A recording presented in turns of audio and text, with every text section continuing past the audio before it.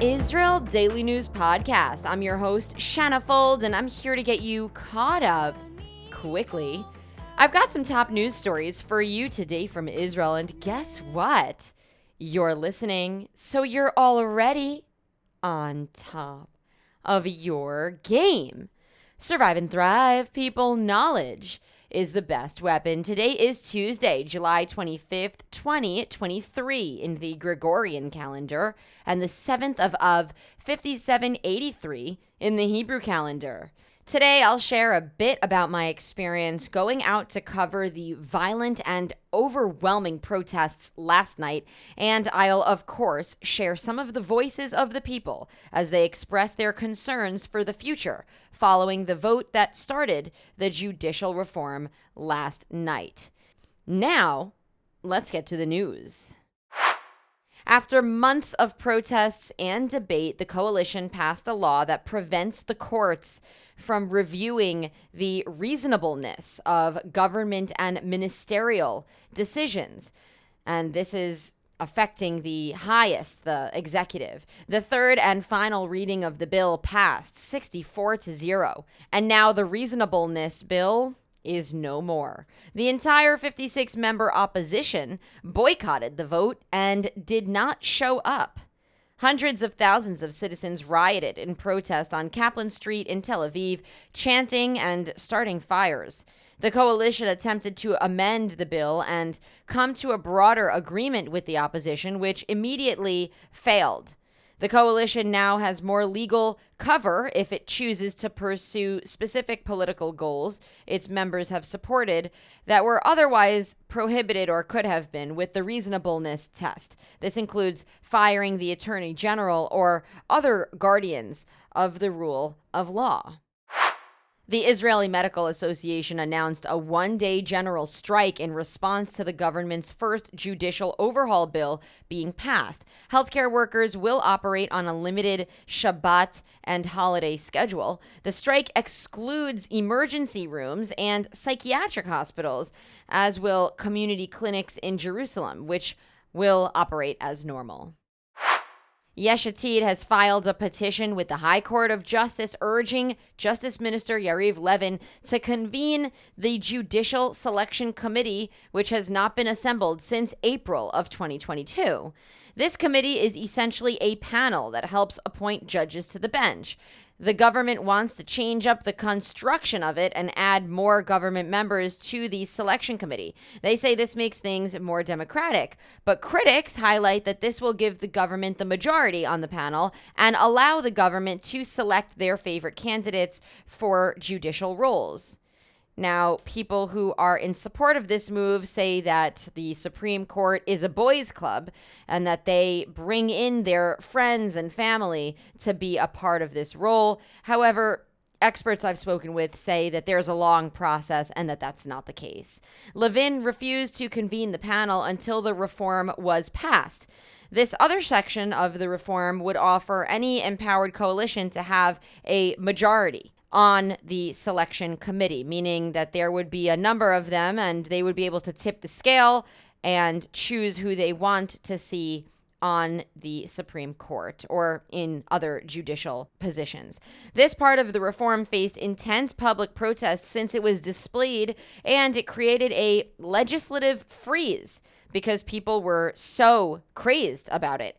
The Israel Bar Association and Knesset representatives are part of this special panel that Yesh Atid is asking to convene already. There's a shortage in judicial roles right now throughout the country. On July 12th, Otzma Yehudit's member of Knesset Yitzhak Kreuzer was elected to the panel in a vote, but the panel is still not ready to get into action. I want to thank all of you for your interest in Israeli affairs. Israeli politics are world politics, and I want to thank all of you who reached out to say good job on my protest coverage last night, and all of you who are commenting and checking in to make sure that we're safe over here at the Israel Daily News Podcast. I also want to thank everyone who is personally financed and funding the Israel Daily News Podcast with monthly contributions. If you would like to do the same, head over to anchor.fm/Israel Daily News so you can send a monthly contribution as well. You can also support us by leaving us us a review on Apple Podcasts. 2, you can share the show with a friend. And 3, you can follow us on Facebook and Instagram at israeldaily.news, as well as Shanna Fold. My name has 2 N's in it, and I'm very sensitive about that. You can also find us on Twitter at Israel Podcast. Now that Parliament has passed a law which will limit the Supreme Court's power, what happens next? Critics say the overhaul will eliminate the only means of checks and balances in the country's governance. They argue it will compromise the independence of Israel's judiciary and negatively impact rights that are not protected by the country's basic laws. Those who oppose the bill are taking action, and the country is bracing for labor strikes and military refusals. Several organizations are going to the Supreme Court to challenge the bill's legality and block its implementation. The court's decision could lead to a constitutional crisis between the government and the judiciary. And by the way, we say constitutional crisis, but Israel does not have an actual constitution that is written on a paper.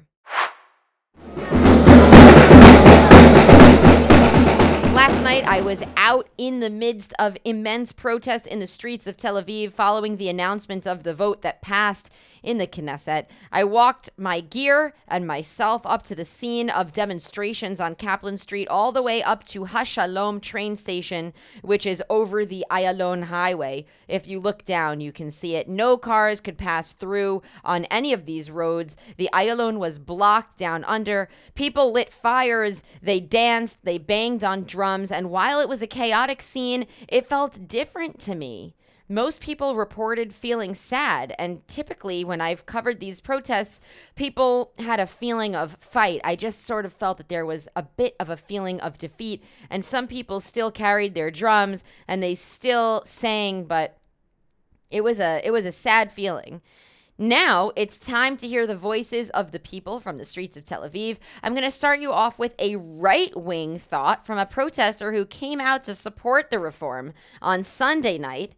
There was actually a pretty large right-wing demonstration, which was unusual. Most of these demonstrations are left-wing. He sent us a clip after the protest to tell us what he thought and how he feels about what's going on. Then I'm going to let you hear some left-wing Tel Avivians that I interviewed last night. They say they are ready to stop the reform from moving ahead and that they recognize that this vote was just the tip of the iceberg.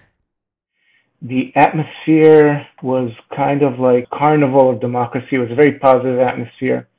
For one, we support them in passing the law that was passed. Important limitation on the power of the judges and the excuses under which they can revoke the decisions as comes for laws, policy, or appointments of the elected officials, representatives of the Israeli people in our democracy.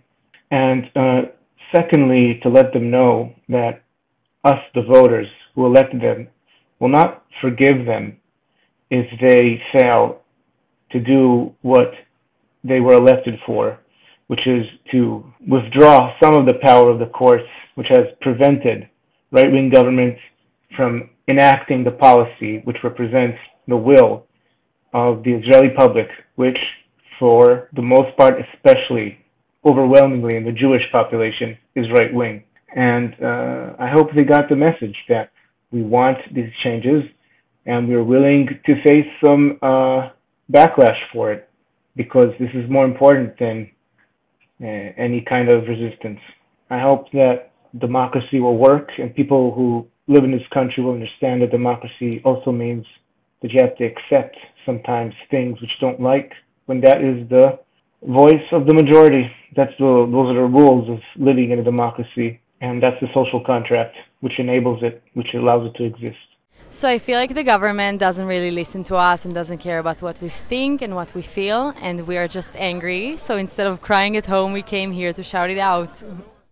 What was your emotion when you found the news out today? I cried. Yeah, I just cried, and I called my grandpa, who is a lawyer, and I just asked him like what he thinks is going to happen, and everyone is really upset. Yeah, I think that there's going to be like a shutdown in the market, and a lot of companies are going to like stop working, and the shekel is going to go down, and I'm really worried. about the economy and about the way that we live our lives. What would you say is your big fear for what's to come next? Like the big one, not like, the long-term one. I think that they can do anything they want. No one is going to stop them. I think it can be against people who are not religious, against women, against children, anyone. I'm really worried. It's a beginning, but it's a beginning of Israel being less and less democratic. It gives power to the government. The government will use this power and it will have consequences. We will live and see, but I believe it will have very significant and serious consequences.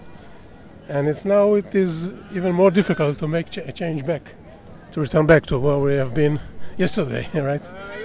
So, but it's not the end of the story. I think the resistance will increase, I believe. I was at the office. I was listening to radio all day long. I had some faith that this act wouldn't pass that easily, and yet I don't support it, and I think that it's still how would I put it, a win for the democratic act. And why is that? It took them more than 6 months to pass just the first rule of the democratic overhaul. Judicial reform? Yeah. And without the protest, it would take them 6 days and not 6 months. If you have any thoughts or if you want to respond to these protesters, feel free to send us an email or a message and share with us your feelings after you are hearing what people have to share.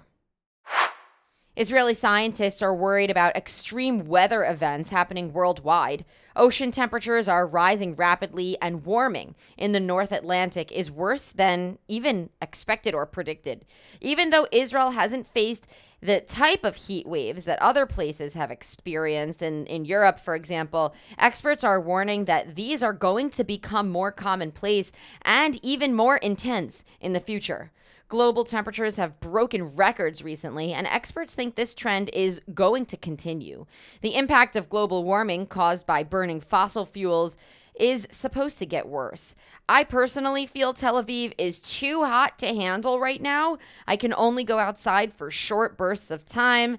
Do not forget to hydrate, folks, because you will be feeling this heat wherever you are.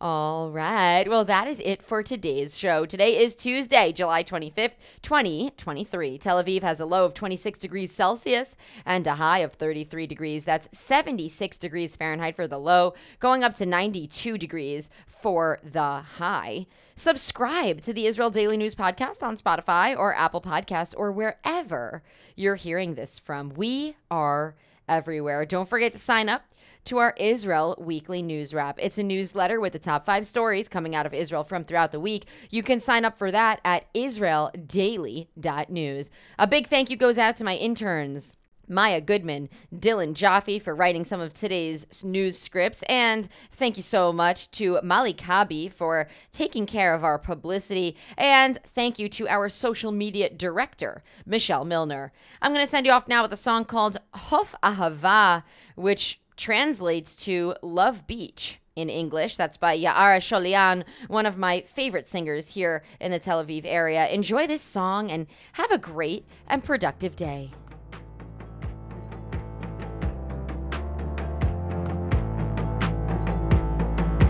אני חוף אהבה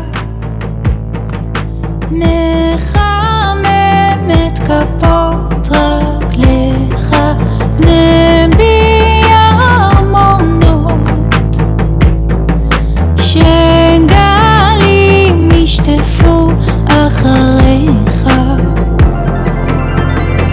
ישטפו